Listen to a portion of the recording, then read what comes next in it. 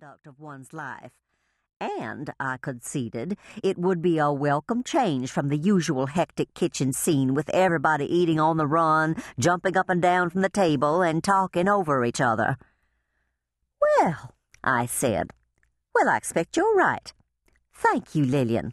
This is certainly pleasant, and quite proper, too." "Yes'm," she said, pushing through the door. "That's what I mean." As I took my place at the table, Sam gave me a sweet smile. He said, "Lillian keeps us on the straight and narrow, doesn't she?" "Yes, she does." I picked up my napkin, noting that it was one of my good linen ones. "I'm not sure I like it, though, since I should have thought of it myself. Is the coffee hot?"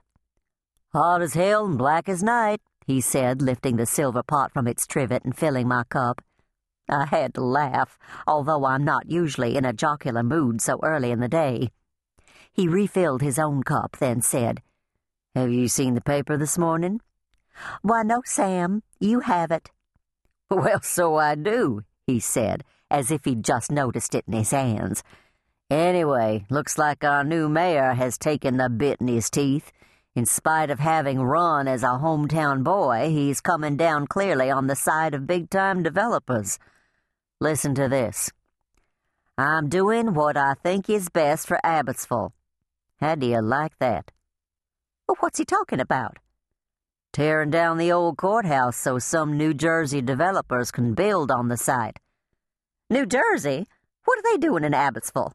I declare, Sam, I can't believe the mayor would be so foolish. He ought to know better." Stirring cream into my coffee, I sighed and went on. "What do they want to build?" "Condominiums, 8 floors of them." I nearly choked. "A high-rise? Why, Sam, there's not a building on Main Street taller than 2 stories. That thing would stick up like a sore thumb. The mayor is getting above himself. Nobody'll stand for it." "Well, I don't know." Sam studied the article intently. "Says here that several Main Street merchants are all for it. They're figuring that condominium residents translate into downtown shoppers." "Yes," I said, getting riled just thinking about changes to our town. "And where are they going to park? And what are they going to shop for? There's nothing on Main Street but antique shops and craft stores, and when you've seen one, you've seen 'em all. Oh, we have to do something, Sam. They'll destroy all that gorgeous landscaping the garden club put in. And the gazebo, Sam. We worked hard to make the grounds a showplace, put up all those plaques and markers, and planted about 100 azaleas. I can't tell you how many fundraisers we had to have to get all that done. And now all those New Jersey people come in here and bulldoze everything, tearing down an historic landmark and throwing up something that'll look nice for about 2 years. Then they'll be gone with their profit, and we'll be left to live with an eyesore and a blot on the landscape from then on." Envisioning what our small town with its 3 stoplights on Main Street could become, I said, "Why, Sam, they can't possibly consider tearing down the courthouse. We may have a new one a few streets over, but the old one ought to stay where it is. It's a stately building, and wasn't it built around the turn of the century? The 20th century, I mean, which would make it about 100 years old. So it's an antique, and ought to be preserved and put to good use." Sam looked over his glasses at me. "I'm not sure it's quite that old, Julia, but what good use?" "Well, I don't know," I said, thinking about it for the first time. "I'd have to give it some thought, but there's plenty of space for meeting rooms. The garden clubs could use it, and scout groups, and all kinds of civic and service clubs."